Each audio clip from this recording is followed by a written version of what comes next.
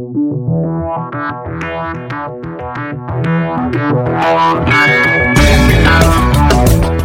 to another episode of Pat and the Fat Man. We like to talk about movies, sports, and whatever else we feel like. I'm Pat. I'm the Fat Man.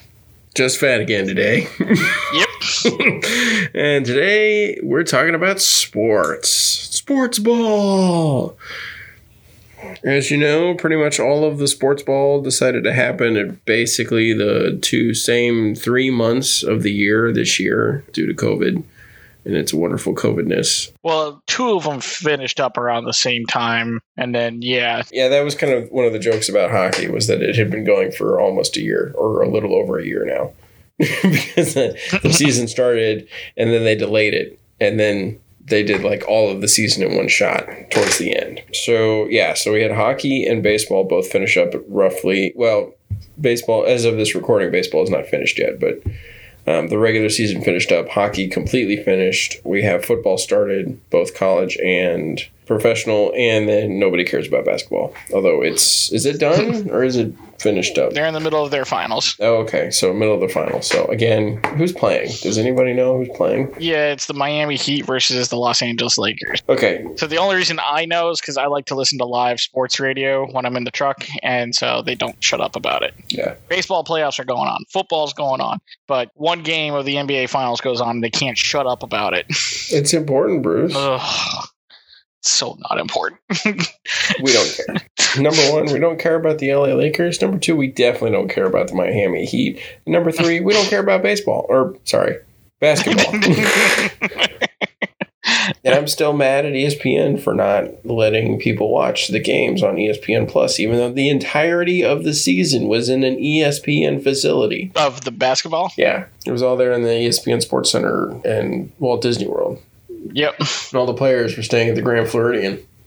Let's start with the one that'll probably take the least amount of time because we only watched like the finale of it. Stanley Cup. Stanley Cup. All right, talking about hockey. So the Stanley Cup is 2 teams, the Tampa Bay Lightning and the Dallas Stars. I'm a Stars fan. I'm not terribly active in my Stars fandom, as in like I only really watched 3 games this year, and they were 3 games of the Stanley Cup. But I am ostensibly a Stars fan. I used to be a Colorado Avalanche fan, but my interest in hockey has since waned.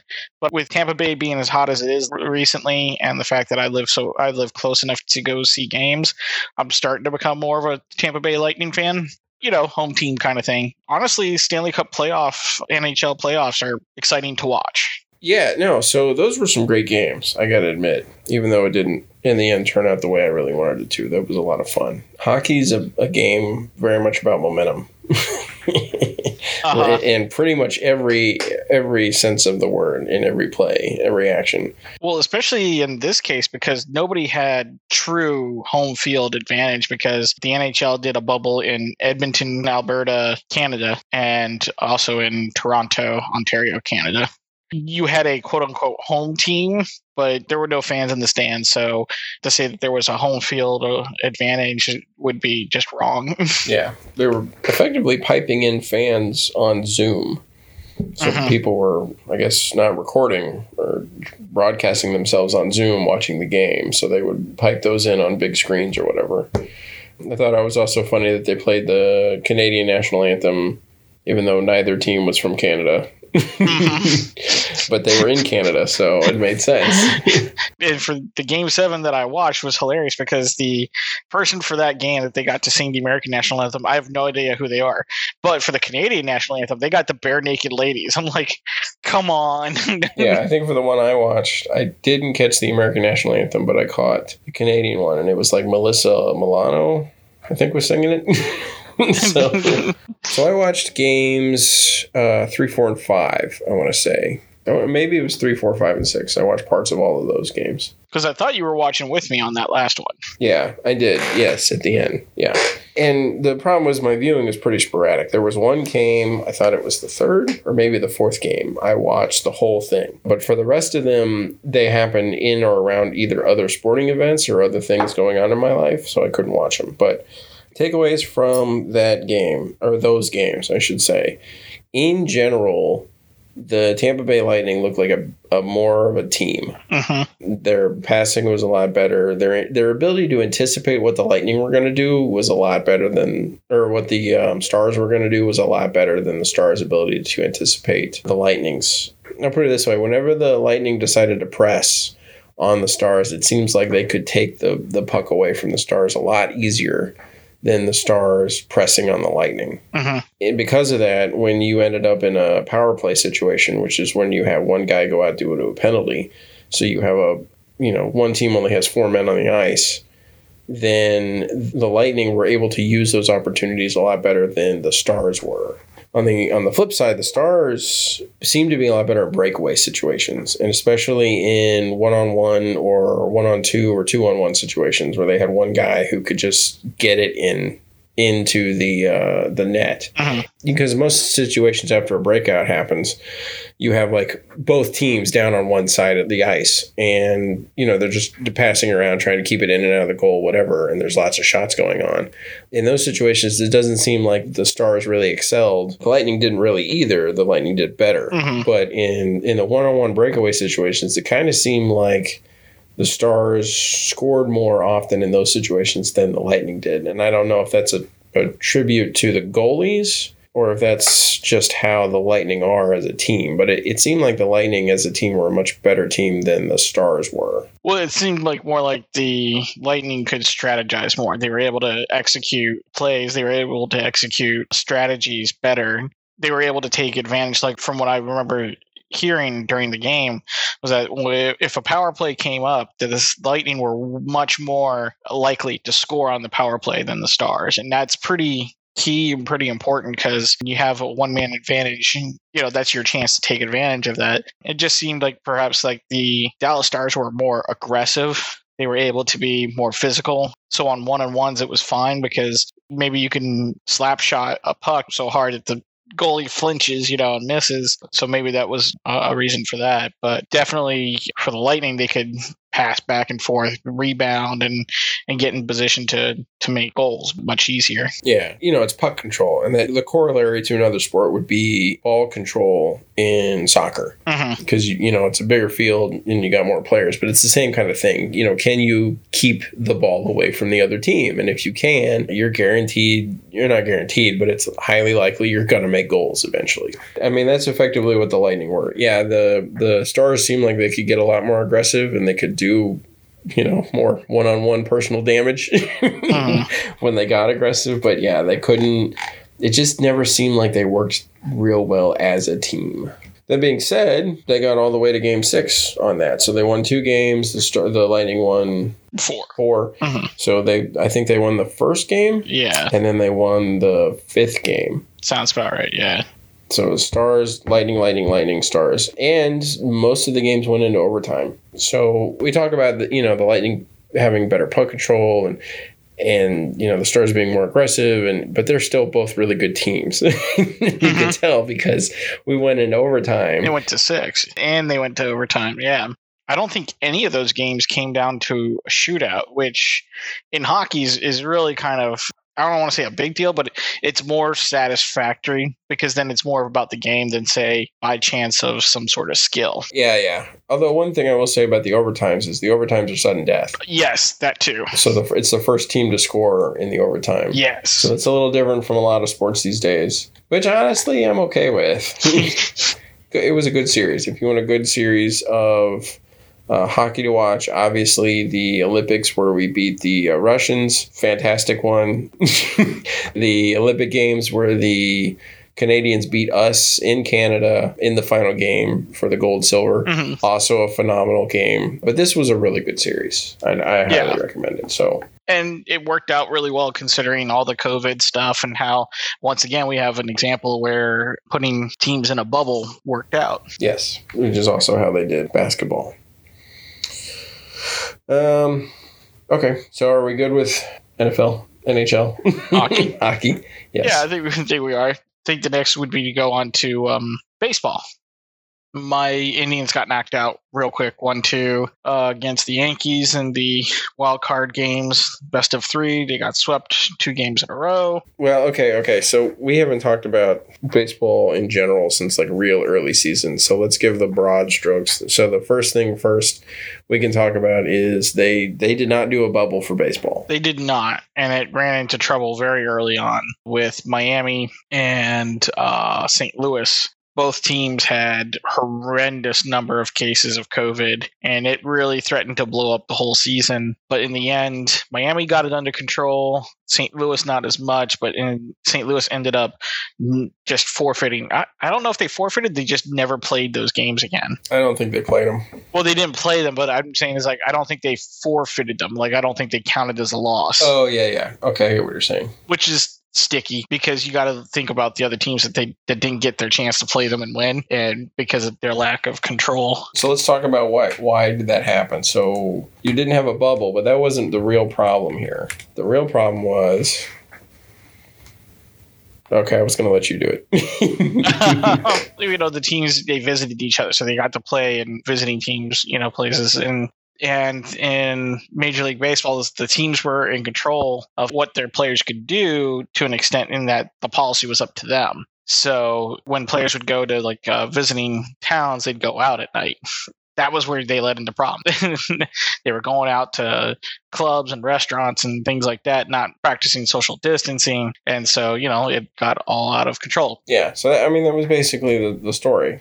Okay, if you follow the normal, everybody is following these regs and you're traveling, you can in fact stay safe. Mm-hmm. But if you don't, you'll get it. Which most of the league did. Yeah. Right. And so will the rest of the team. Yeah, and in a particular case of my team was 2 pitchers, Zach Plesac and Mike Clevenger. Now, the first person to come out in the Indians team was Mike Plesac, and he was sent home. I can't remember where they were visiting. I want to say Cincinnati or something. And they told him, or Chicago, I think it was, they said, you cannot be allowed to come on the road with the team. I don't know if they paid for it, but he had to rent a car and drive back to Cleveland. And then they sent him down to the minor leagues as punishment. Oh, wow. They sent him down to AAA because he broke rules. And the reason why they found out with him was that he posted on Instagram that he was out and about. Oh, nice. Yeah. Idiot. And then it was found out that the second pitcher, Mike Clevenger, had gone out with him. Now, when they confronted him and Matt Plesac said that, yeah, that was him, Mike Clevenger didn't say anything. He didn't say, oh, yeah, it was me too. So when they found out after the fact, they were just as mad as him and sent him down to AAA to sit it out. Yeah, which is terrible right now because the AAA is not happening. There's no minor league right now. It got completely postponed until next year. So sucks to be those guys. Mm-hmm. They sat a couple of games, and eventually Mike Clevenger came back. Zach Plesac, I don't believe, ever did. Or maybe if he did, it was way later than Mike Clevenger. Okay. It was later than Mike Clevenger, which, in the end, trade deadline came and we traded Mike Clevenger for an outfielder that, had mixed results. And that's the Indians, just to let everybody know that's Bruce's team is the Indians. Yeah. How about your Stros? How'd they do for a regular season? The Stros aren't my team, right? So they're kind of like the team I'll root for if the Rangers are doing. Oh, right. You're Rangers. So I was Rangers. Right. So I was paying pretty close attention to the Rangers for the first quarter of the season. They were terrible. I was listening on because, again, I'm mad at Major League Baseball because it wasn't broadcast really anywhere. I think I needed to have Fox Sports Southwest 1 or something like that to even see it. So it wasn't readily available to watch. So I was listening to it via an app for a radio station, and that stopped working about a quarter of the way through the season, so I just stopped caring. I'd get updates on my phone and see that they were losing. But they did pretty bad. Basically, what was typically happening was the typical team getting run over. They would have a decent starter pitcher, and then the bullpen just wasn't enough to keep people from scoring. Every couple of games, the bats would wake up and do their job, but for the most part, they just got run over. And they couldn't finish out. They couldn't constantly stranding guys on base. They just weren't doing very good. So with the Indians, they had fine pitching throughout the whole year. Like every so often, a pitcher would, have an off day and he'd get lit up. But for the most part, our pitchers did great. In fact, our number one pitcher, Shane Bieber, is going to win the Cy Young this year because he just had a phenomenal regular season. I think he had like an ERA closer to 1.0 than above that, which is really good. Yeah, ERA is earned run average. So that's number of runs that are scored against him when he's pitching. Okay. He's probably going to win the Cy Young, which is the prestigious award for pitchers in any given year. Okay. But the bats didn't do anything. We have a player on our team that every year talk about, is he going to get traded? Is he going to go free agency and leave? Because he's so good that everyone is certain he's not going to stay with Cleveland because Cleveland doesn't spend money to keep players like that. But this year he didn't do much. Didn't really do well batting. His batting average was terrible. And a couple of the other big batters, they were hot and cold throughout the year too. So that's like a grand total of 3 of our batters in our 9-person lineup. And everybody else is either struggling or just not very good potential-wise. Gotcha. So they had a mixed year at one point. This is a 60-game season. At one point, they went on an 8-game losing streak and then followed that with a 6-game winning streak. So yeah, it was like a quarter of our season was 50-50 almost. That's kind of the story behind the Stros, too. They were sort of middle of the pack. They did great in some games, not great in other games. They had runs. In general, I could tell that they were doing better than the Rangers. Because they didn't lose every flipping game I listened to. So we came up to playoff time. The Astros got in on a wild card, and the Indians got in, right? Yeah, we got in with the wild card. That was towards the end of our 6-game winning streak, and we had a chance to go from third-place team in our division to first-place team. But, of course, we lost like the last 3 games in a row. So gotcha. Yeah, so it was just like, sigh. Yeah. So, yeah, with first series in the playoffs, it was Stros versus the Twins, and Stros dominated pretty handily. I watched both games because I was actually able to because it was on ABC, and the Stros did. Both teams were kind of doing the hold up until your opening pitcher was gone, and then see what you can do against the bullpen. And the Stros bullpen held up a lot better than the Twins. Once the Twins started playing their bullpen, the Stros were able to score a run after. One of the games, I think it kind of ran away towards the end there. But one game was only like 3-1, 4-1, something like that. So the Stros looked pretty good. They looked good. They really did. That was the Stros. I don't know what your feelings are about them being, big fat cheaters from last year. I think I've made my feelings very clear on that. Yeah.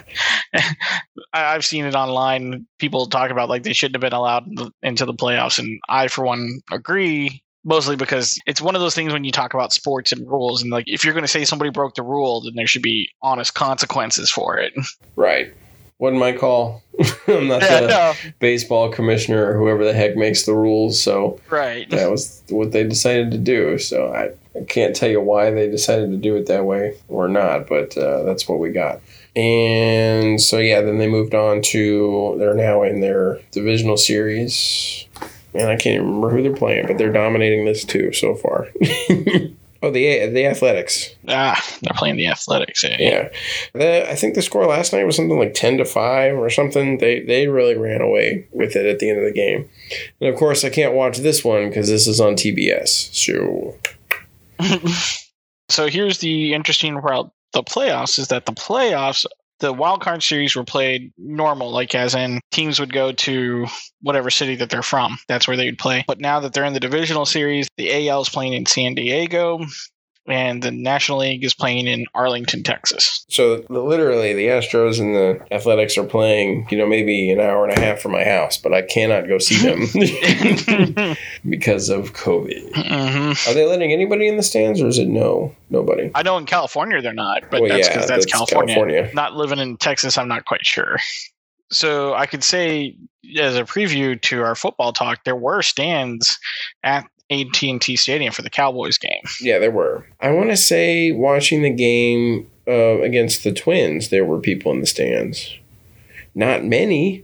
It was very, very sparse, but there were people. So, yeah, I'm not real sure about that. But, yeah, the Indians got, quote-unquote, swept by the Yankees. In typical Cleveland fashion, our pitching just chokes when it comes to playoffs. For whatever reason, we'll have Cy Young winners that just give up 10, 12 runs, which has never happened to them all season long. Now, this season, you could say it was a little different because they've never played the Yankees. They've never played any team outside of their division, in league or out of league. It was always Central Division teams. Still, it was the same result as they've had the last 4 out of 5 years. Which is sad because nobody likes it when the Yankees win. Yeah, nobody. So, and I don't know how they're doing, but I'm sure they're going to go all the way because it's the Yankees. Hopefully not. Oh, they're playing the Rays now, and the Rays are pretty good. So, always next year is what you say with baseball. There's always next year. Always next year. So, that's a good lead into football, I think. Do we want to start with college or do we want to start with professional? Let's go ahead and start with college. Okay, get the bad news over with first. Yeah, because these are the games I watched more. Yeah, I actually watched. I haven't had a chance to, just because I've been out on the road and there's no good way for me to watch them. But I've seen scores. So yeah, we're talking about Texas A&M because it's the college we care about. One of the few teams we root for together. Yeah, they are in the SEC, which is the Southeast Conference, which is still playing. Unlike the other sports, football, it appears, is allowing fans. I think my dad said there was a cap of 1,400 people or something like that, maybe 20. Oh, at the college level? Yeah, it was something like 15,000 to 20,000. That's like less than a quarter of what the stadium can hold. Yeah. Watching the TV and looking at the sidelines, most of the people they showed on the sidelines were students. The students were not following any kind of social distancing, wearing masks, any of that. There were more people wearing masks on the sidelines than there were in the stands. But they're college students, so it's like expecting 3-year-olds to follow directions. I remember being a college student. First game played was against Vanderbilt, and that was at home in College Station. This was supposed to be kind of our quote-unquote, so there were no easy layup teams, though, out of conference Division II teams looking to get some TV time. Right. Every game this season is conference game. So that means you don't have anybody easy to work the kinks out of your program. And it definitely showed. There were a lot of teams that were supposed to be good who did not play well that week. You had Alabama almost get beat by Mississippi State. Sorry, it was LSU who almost got beat by Mississippi State. I don't remember Alabama doing terribly great as well. Texas almost got beat by whoever they were playing, although Texas got beat this week too, so I'm happy about that. But I'll bring that up later. Oklahoma did get beat by Kansas State. There were a lot of teams that did not play nearly as well as people thought they should have. However, it's the first time everybody's on a field in a competitive environment, so there's a lot of question marks about what's going on. This was definitely true about A&M. A&M did not play very well against Vanderbilt. So I know what it was. It was the 5 turnovers. It was the 5-time. I think 3 of those times Mon dropped the ball, and one of them he threw an interception, and the other time somebody dropped the ball. I can't remember who it was, but it was just this constant barrage of interceptions through the first half, or turnovers in the first half. That just Dags looked terrible. They look like a Bush League team trying to play football against a decent college team. And Vanderbilt was supposed to be a fairly easy team for us this year. Mon looked a little better than he has in the past, but again, that may be because this was not a great team. But again, he dropped the ball 3 times. So you could tell that we had lost some real good running backs and some receivers. Overall, we just didn't play very well against Vanderbilt. The crazy highlight for me of that game was the block in the back. It was blocking the back in the end zone, which resulted in a safety. So caught the ball after a kickoff or a punt. I can't remember, running it forward. One of the Vanderbilt defenders had run into the end zone to kind of come around behind the guy. He got side blocked, which I guess is what a block in the back now is, by an A&M guy. They called it blocking in the back. I guess when you do that in the end zone, it counts as a safety. I'm not really sure how that rule works, but so that's what happened. That was the crazy thing. So I saw A&M get a safety against it, which you don't see very often. A&M won. I think it was 17-12. They walked away, so it was a win, but it didn't look good. And it looked like going up against Alabama, we were going to need to shape up quite a bit if we were going to put anything on the board. Or at least make it look like a respectable loss. Yeah, exactly. Because with Alabama, that's often all you can really hope for is a respectable loss. Occasionally you get a shot at a win, but usually it's respectable loss. So I don't know if you had anything to say about the Vanderbilt game. Not much other than, yeah, I agree with the thought that, I looked at the score and went, that score should have been much higher. Like, there should have been much more of a point differential between the two teams. And the fact that it wasn't was like, I thought to myself, like, that was probably an ugly, ugly win. Yeah, it was. It was. Who did they play next? No, I don't know. So discouraged at this point, I don't even care.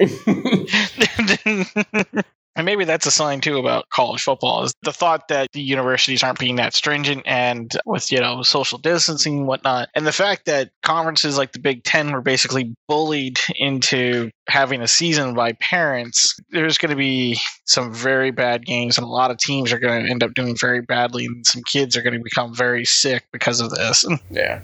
Okay, so next game is against Florida. So Florida's ranked number 4 right now. Alabama's ranked number 2. So the expectation is Florida's going to kill us. And then the rest of the season is pretty easy. Well, actually, no. Tennessee's ranked number 14 right now. Never mind. Who knows? Who the knows? Wait, what are we ranked as? 21. Oh, wow. I'm surprised. Yeah, we started the season ranked as 10th. We played Vanderbilt, and then we dropped to 13, which we were all surprised we didn't drop further. And then after this weekend against Alabama, we dropped to 21. The only reason I could think we dropped so much from Alabama is that other teams did that much better against others. Yeah, and it's a pretty open field as well. So, especially with the Pac, you have other conferences who aren't playing at all. So, if there was any thought that A&M would do well against Alabama, that's just folly. Yeah. Okay, let's talk about that game. Terrible game. So it started out pretty good. So the truth is Alabama's defense isn't quite as up to snuff as they used to be. And A&M was able to click pretty early in the game and able to move the ball. So, by the end of the first quarter, into the second, it was 14-14. It was a back and forth. Like A&M's defense wasn't great. Neither was Alabama's defense wasn't playing real great at all. And then A&M's offense just sort of fell apart. There were, I want to say, a couple turnovers and just a lot of dropped balls by receivers and a lot of balls that weren't thrown very well. To me, and because we've had Mon for 3 seasons now, it looked like the typical Mon getting flustered while playing Alabama. You'd think after 3 seasons. Honestly, he looked fine when he stayed in the pocket, but he threw several balls that he should not have thrown. I don't think he's real good at thinking on his feet. I think he comes out of the huddle and he has this idea about what's going to happen, and he plays it out no matter what.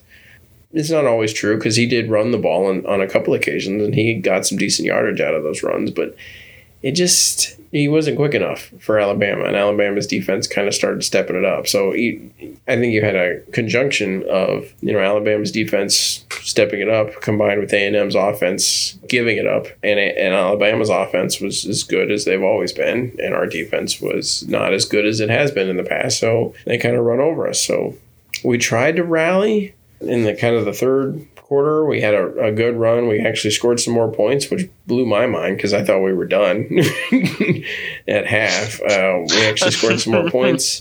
I thought we had a chance to keep going with that, but again, we just kept dropping the ball. There were just so many plays where you're like, if that guy had caught the ball, we would have gotten the first down, or we would have gotten a touchdown, but no, he dropped it. Or why did you throw it to that guy? He had 4 people on him. I don't understand this. Which is one of the things that you think about. Is like, I was really excited when Jimbo Fisher became coach for A&M because he has a really good history. He's won at least one national championship that I know of, and for what it's worth, A&M's got a well-funded football program.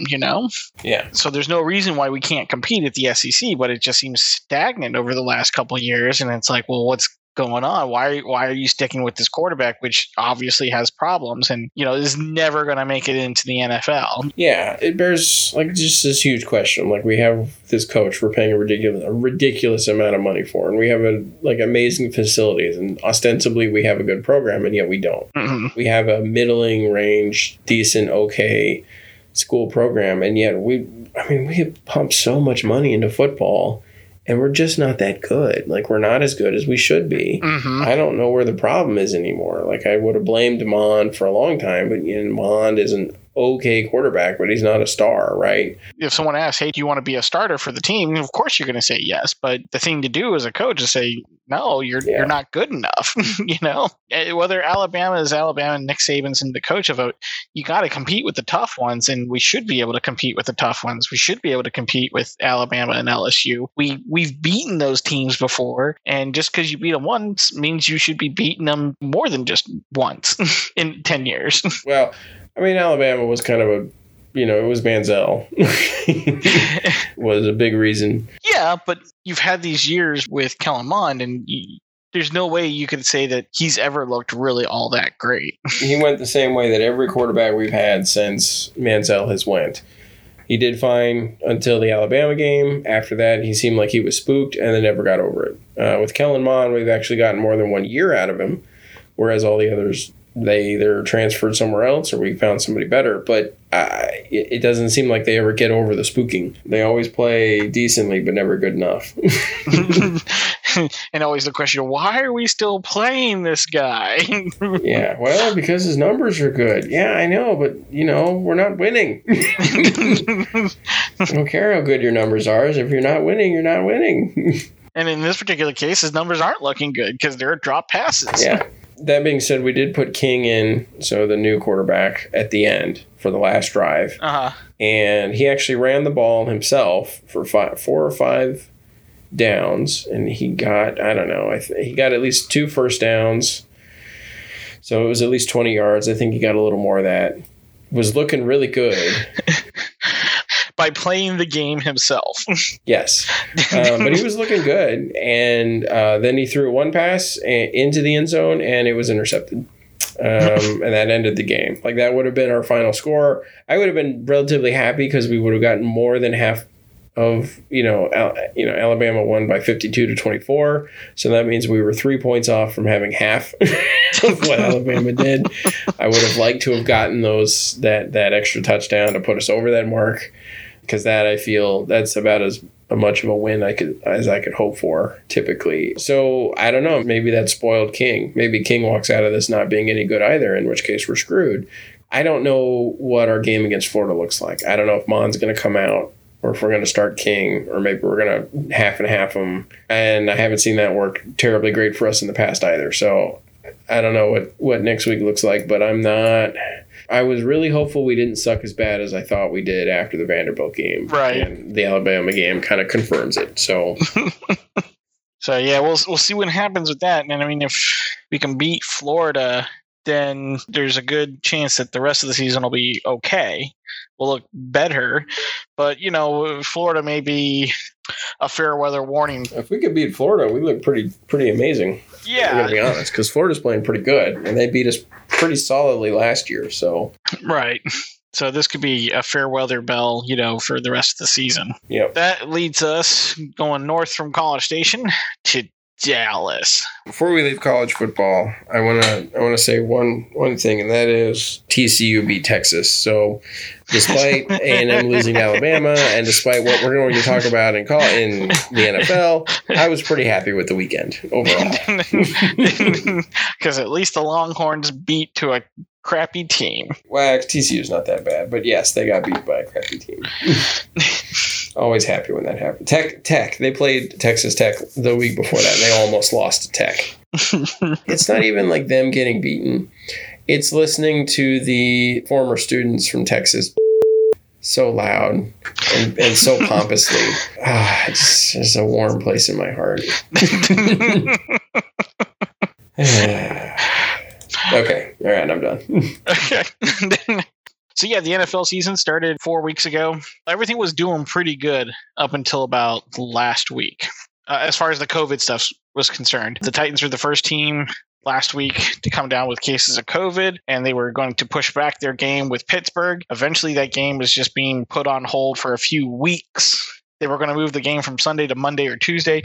Now it's being put off for weeks until a bye week game can be done. I hadn't heard about that part of it. Yeah. I remember the move to Monday, but I didn't realize they'd moved it again. Yep. Okay. Beyond that, I don't remember if there were any other teams that had tested for COVID. I hadn't heard of any other positives. So otherwise, I mean, there was a little snafu, but it seems like it's been maintained well. I know all the NFL teams have been pretty serious about it. And basically, as long as you're following what happened with baseball, you know what you need to do. Right. Which is, keep the players in the freaking hotel. The Browns were allowed 6,000 fans into their stadium for their 2 home games. That went well. So this upcoming Sunday for week 5, they'll be allowed 12,000. Okay. So that's at least what's happening in Ohio. The Browns are 3-1 through their first 4 weeks for the first time since 2001. Since I was last in high school. And you had just graduated. Yeah, 2001. So that's, 19 years. I know, yeah, because it's 2020. So was the last time that the Cleveland Browns were 3-1 to start the season.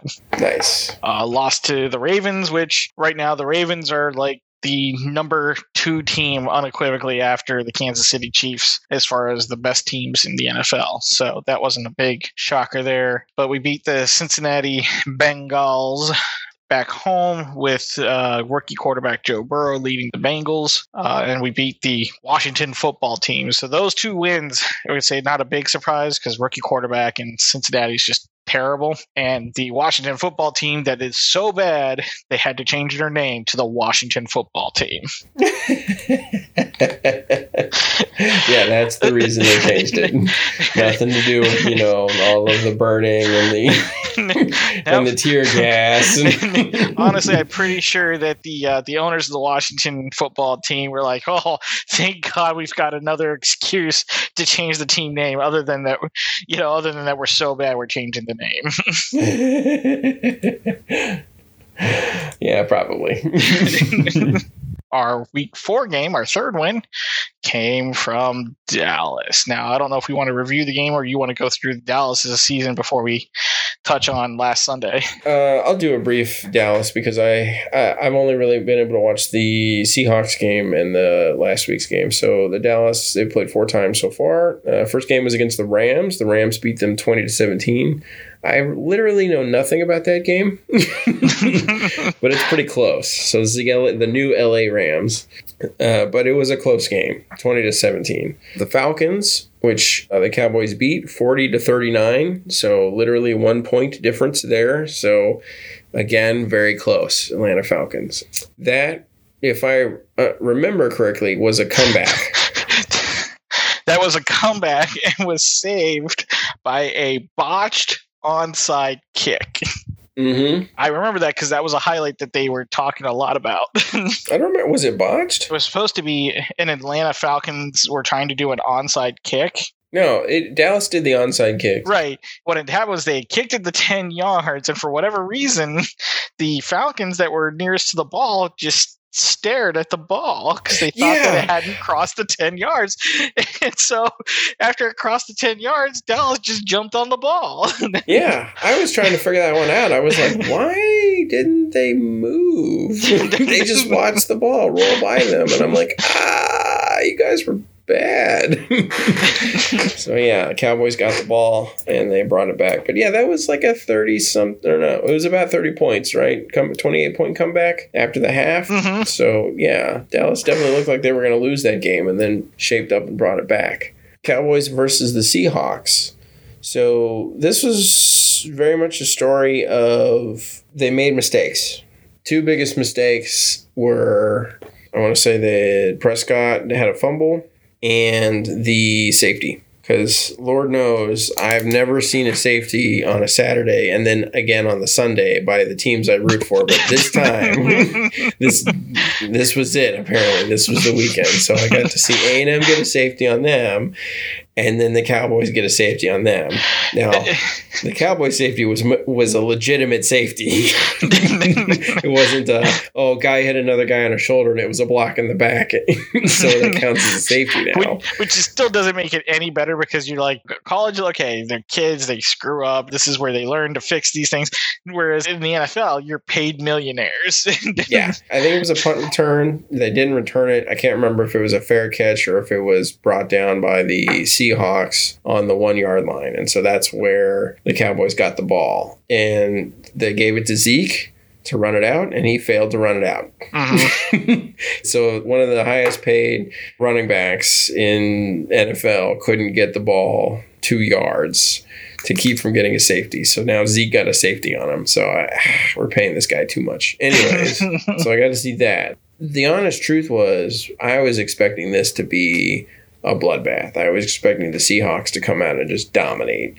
And the truth was they didn't. The Cowboys defense played pretty well. The offense had kind of its on-off thing that it did last year a lot, which was when it was on, and they looked amazing. And when it was off, they were terrible. They looked like a bunch of Bush League idiots. It gave me a lot of hope that we were actually going to be competitive this year and we could play. And so maybe all the money we were dumping down these guys' throats was worth it. So that was the Seahawks game. Then we step into the game with the Browns. So, quick backup, because you did a really good job analysis of your first 4 weeks, and I just wanted to do a quick review of what's been going on with the Browns, which was with our loss to Baltimore, it was because we were trying to do what we did last year, which was try to outsmart the other team. We were trying to do trick plays and things, and you just looked at it and go, I don't know what they were thinking, but that didn't work on any level, and I can't figure out what it was that they were trying to do to succeed. Coming to the 2 games with Cincinnati and Washington, we stuck to the game plan that everyone said that we should have done, which was run the ball. And it worked. I will say that was one of the mistakes from the Seahawks game. The Cowboys attempted a fake punt and then didn't do it. Yes. Like it was so I think that happened during the Baltimore game, right? The Browns did the same thing. It just went nowhere. You're just like, I don't know what they were trying there, but obviously it didn't work. Yeah, I was like, what is going on? But I will say one of the goofy things, like you were talking about safeties, one of the goofy penalties that plagued the Browns for the first few games was intentional grounding. I never thought I'd see that ever in a long time in an NFL game, but yeah, Baker Mayfield had a couple of intentional grounding calls, and I think that's one of the faults that we're having with him is that he doesn't know how to react when a play is dead. Not sure why. It's a little odd. You'd think they'd work with him on that. Yeah, usually you figure that out in college. Yeah. Well, you'd think it'd be easy enough to figure out now with, the coaches going, hey, if you get in this situation, just do this. Right, yeah. You have your go-to, like, what was that movie with Will Smith? He was playing a basketball coach or player, and they had their go-to play that they knew so well because they had done it until they all threw up. Coach Carter? Huh? Was it Coach Carter? No. That was Will Ferrell? No, I thought you said Will Smith. No, it said Will Ferrell. Oh, I could have sworn you said Will Smith. No, it was like Tropical Thunder. No, it wasn't Tropical Thunder. It was something. I don't remember. But I know what you're talking about with Woody Harrelson. Yeah, the idea is you have... No, it wasn't Woody Harrelson. It was Mark... Was it Mark McGuire? Mark Wahlberg? Mark Wahlberg. That was it. You sure it was Mark Wahlberg? Because I would have thought it was... I'm sure it's Mark Wahlberg. I'll look it up. Okay. But either way, you have that play that you just is stuck in your head. Like, you know how to do it no matter what. I was actually going to bring this whole movie up earlier when we were talking about the Stars and the Lightning, because it seemed like the Lightning had that going on. The Stars did not. But yeah, once we started just running the ball and then everything else opened up, we'd get a few good passes here and there. And Baker Mayfield's still not 100% accurate, but I think the more comfortable we get with ourselves as a team, like in a scheme, once things start working out well, then I think everything else opens up. I think success is going to come once we try to stop trying to force situations and start doing what we're good at, even though the other team knows exactly what we're going to do because it's working. Like, we get our receivers to block and our tight ends to block, and then our running backs go 5, 6, 8 yards after contact. Right now, they're like number 1 in yards before contact, which is like close to 4 yards before contact. I think that we're starting to finally become a team that gets fun to watch now. So then, yeah, we can go into week 4, Dallas Cowboys versus the Cleveland Browns. Honestly, walking into this, I thought this was going to be our second loss. I thought that our 2-1 record being over 500, it survived a week, and yay, we were over 500 for the first time in like 10 years. I didn't necessarily think we were going to roll over the Browns, but I thought this was going to be a win. Yeah. Definitely thought it was going to be a win. Yeah, I thought that, as long as we did what we were good at doing, it at least looked like a good loss for us, Turned out very different from the get-go. Yes. It was a little back and forth, but from what I remember listening to was that we stuck to our ground game, and then we had a couple of good trick plays. Not like trick plays, but like first Odell Beckham touchdown was by a pass from Jarvis Landry, who's a wide receiver. So it was a shovel pass to Jarvis Landry that he ended up throwing to Odell Beckham Jr. in the end zone, and that was a short pass touchdown. Or no, it wasn't. It wasn't a short pass. It was a 37-yard touchdown pass. And then by halftime, boy, what was the score at halftime? Like 28-14? Yeah, I think it was 31-14 at that point. So at halftime, I pretty much stopped. So I missed the first 30 minutes of the game. So I missed the point wherein the team seemed, pretty close. And then I also stopped watching around halftime because I had watched a bloodbath the day before with A&M and Alabama, and I didn't really feel like watching it again because I think there were like 3 turnovers in a short, there was the time when Myles Garrett stripped the ball off of Prescott. Strip, sack, fumble for the third straight And, game. I'm happy for Garrett on that one because, he's a former Aggie and he's doing pretty amazing as a defensive end for the Browns. So, hey, good going. I mean, it kind of sucks it happened against Prescott, but okay. But then literally the next time we get the ball back, Zeke fumbles the ball on the first play. So it was just like this comedy of errors, and our defense could not stop the Browns. They couldn't stop the short pass. They couldn't stop the run. So it needed to be a shootout, and our offense was fumbling the ball constantly. So, that's... The game didn't get interesting until, the start of the fourth quarter. By the start of the fourth quarter, it was 41-14. And, at that point, I even thought, okay, I thought about texting you, hey, are we still friends? But then I said, no, wait, this is the Cleveland Browns. I've seen this movie before, and I'm, it's M. Night Shyamalan kind of stuff with Cleveland, what a twist, And sure enough, man, the Cowboys came back. They stuck to a plan, and it just worked because the Cleveland defense, their secondary, the linebackers and quarterbacks, they don't have their starting guys playing because they're all hurt. So Dak Prescott just started making pass after pass after pass and just marching it downfield. Right. He did what he's pretty good at, and that is the short, the middle length pass. He's not necessarily great at short passes. Mm-hmm. He's terrible at long passes, but the middle length pass, you get it, the guy gets tackled, we move the chains. Get it, guy gets tackled, we move the chains. You just do that again and again. Right. And it was up tempo, which was it was genius. And it's infuriating if you're a fan for the other side, because that up tempo means you guys are just going to get exhausted. They're just getting run over. They just get running around all over the place, and there's no chance. And because your coach doesn't want to use the timeouts because they may be important towards the end. So I started getting worried there to the end. The insanity happened with the last 5 minutes. Yeah, so in the last 5 minutes, so effectively you still have the Cowboys being able to stop the Browns. So the Cowboys go down and score. Browns get the ball. Browns go down and score. Now, in order to make this a fight, the Cowboys have to do something because they're too many points away. So the guy gets in and he blocks the extra point, which is hell yes, if that had stayed blocked. So let's go over how that touchdown came to be, because at that point you guys were 38-41. Yes. Is what it was.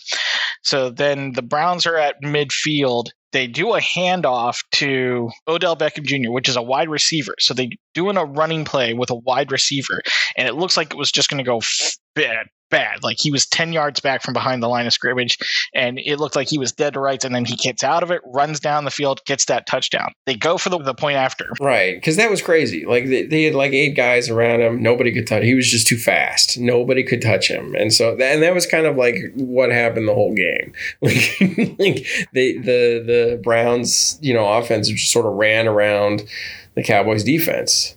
And then there was the point after touchdown, and it was so the Cowboys were offsides. Okay, but you know what? They were offsides and they blocked the field goal. So before we even knew that they were offsides, they blocked the extra point, and you think that's it.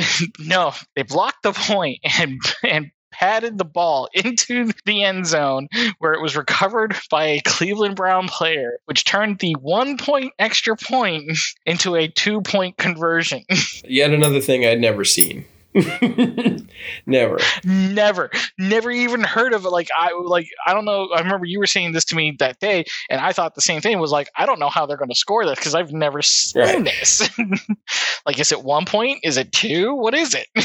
I've seen if the team, like the defending team, blocks the kick and recovers it and runs it down into their own end zone, it's like 1 or 2 points. I can't remember which. But I'd never seen, it's like a 1 or 2 point like safety or something like that.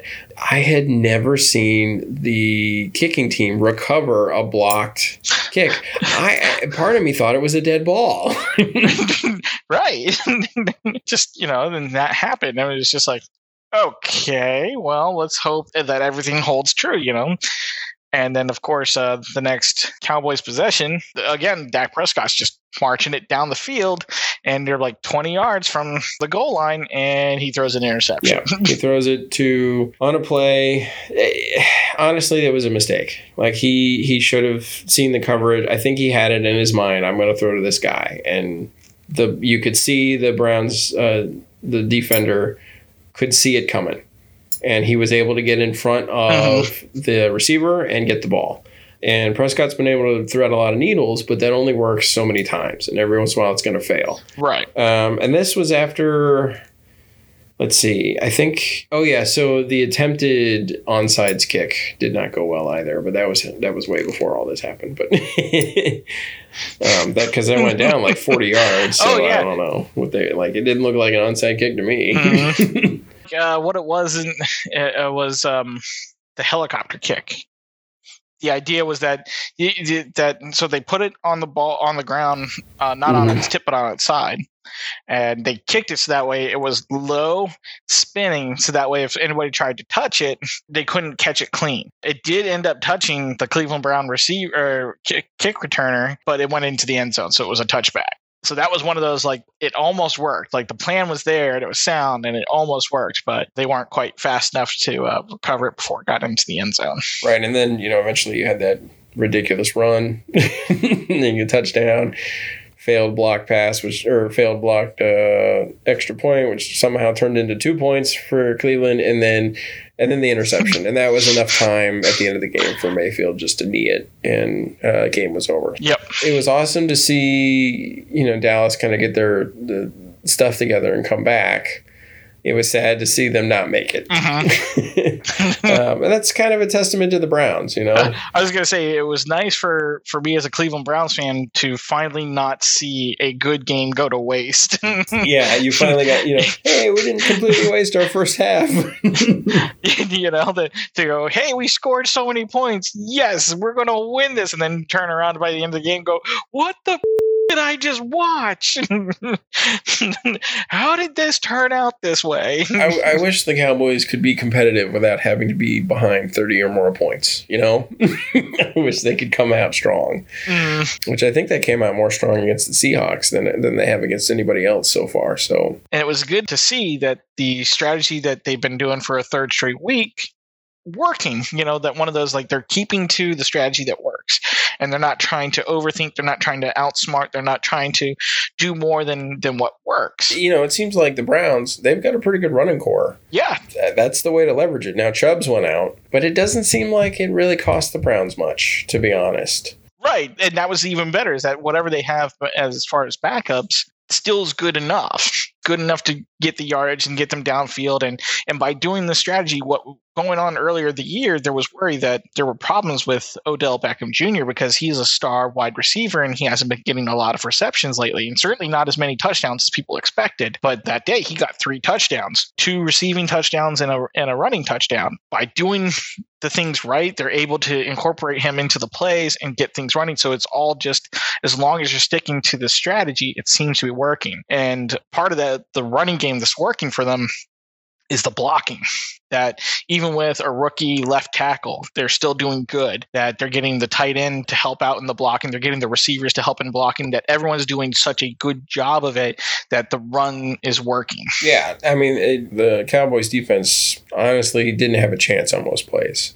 They weren't able to get them in the backfield pretty much any time, and they had a lot of problems stopping them after 5 or 6 yards. So, like I said, the run game is very, very strong with the Browns. Cowboys, it seems, like I was saying before, when they're on, and when they're off. It seems like they're on a little bit more this year than they were last year. But... well, again, it seems like with the Browns situation that if they do what they know they're good at, then they can't be stopped. Well, yeah, that when they try to do more, when they're trying to do things different because they're afraid that they're getting predictable, is when they start losing, that the game gets away from them. Right. I would say that is sort of true, except you still have enough mistakes. So let's take away the stripped ball, because ultimately that's Prescott not having awareness. And it's Myles Garrett. So let's not even take away the strip ball. Let's take away the drop ball by Zeke, or take away the interception at the end of the game. There's still too many mistakes that the offense is making that even their reliable strategy isn't as reliable as I would hope. But it does seem like they're getting into a better groove as far as what is the most reliable strategy. So that being said, the Cowboys are 1-3. So playing the Giants next. Don't know how that's going to go. That should be a downright win. The Giants are 0-4 right now, and they look just as good as the Washington football team. Yeah, and we play the Washington football team in 2 more weeks. So the Browns play the Colts next, and then the Steelers. The Colts should be interesting. They've had, I think they're 3-1 as well. But I think that's a much more winnable game than the Cowboys game was. The way I feel about the Colts game is better than walking into that game than I did about the Cowboys game. So we'll see. I think we need this win because I don't think we're going to win the week after against Pittsburgh, just because we're not quite there yet as a team. Yeah. If the season goes well, then I think next year, who knows? But I think that covers the sports. I got to say, despite all the COVID stuff, it looks like they managed to get things done. Some mistakes, but I think they're fixable, certainly for next year for all the different sports. If things don't change, I think they have a strategy and a plan now to make it work. But I still enjoyed watching a lot of these and listening to a lot of these games, and it's been a welcome distraction. Yeah, I definitely did not enjoy the A&M Alabama game, I'll say that. Well, I didn't actually watch that, so part of my enjoyment has been the fact that I've been lucky to have been not be able to watch that. Yeah. Yeah. But who knows? There's always another week. So, So we'll see. Yeah, just like they say in baseball, it's always next year. And so the Stros are doing pretty good right now. So that's pretty much my one team, maybe, that's doing well enough I can watch. But yeah, I guess that wraps it up for sports. So thanks for listening. Remember, we have a website, patandthefatman.com. You can go and check our stuff out. We also have a Patreon. You can support the podcast. All the monies go to our lovely and talented super producer, and who makes this podcast listenable. So we're not just saying a bunch of ums and like constantly. And taking out so many swear words. That's right. So, we bleep most of those because I think bleep swear words are way funnier than actual swear words. So, but yes, please head to the website, check us out, share us, review us, because that's good too. That causes the podcast to come up more for people. So share, review, like, spread the word. And thank you to everybody who's listening. I'm Pat. I'm the Fat Man, otherwise known as Bruce. Stay classy. Go Browns. Nice. All right, fine. Okay, fine. All right. Do I have Yeah, I have to. All right, fine. I'll do it. You know what? Fine. I'm sorry. Bruce was right. It was not Mark Wahlberg. It was Woody Harrelson. And I did, in fact, say Will Smith the first time, I guess. Whatever. All right, fine. Bruce was right. Ring the freaking bells everywhere. Sorry about that.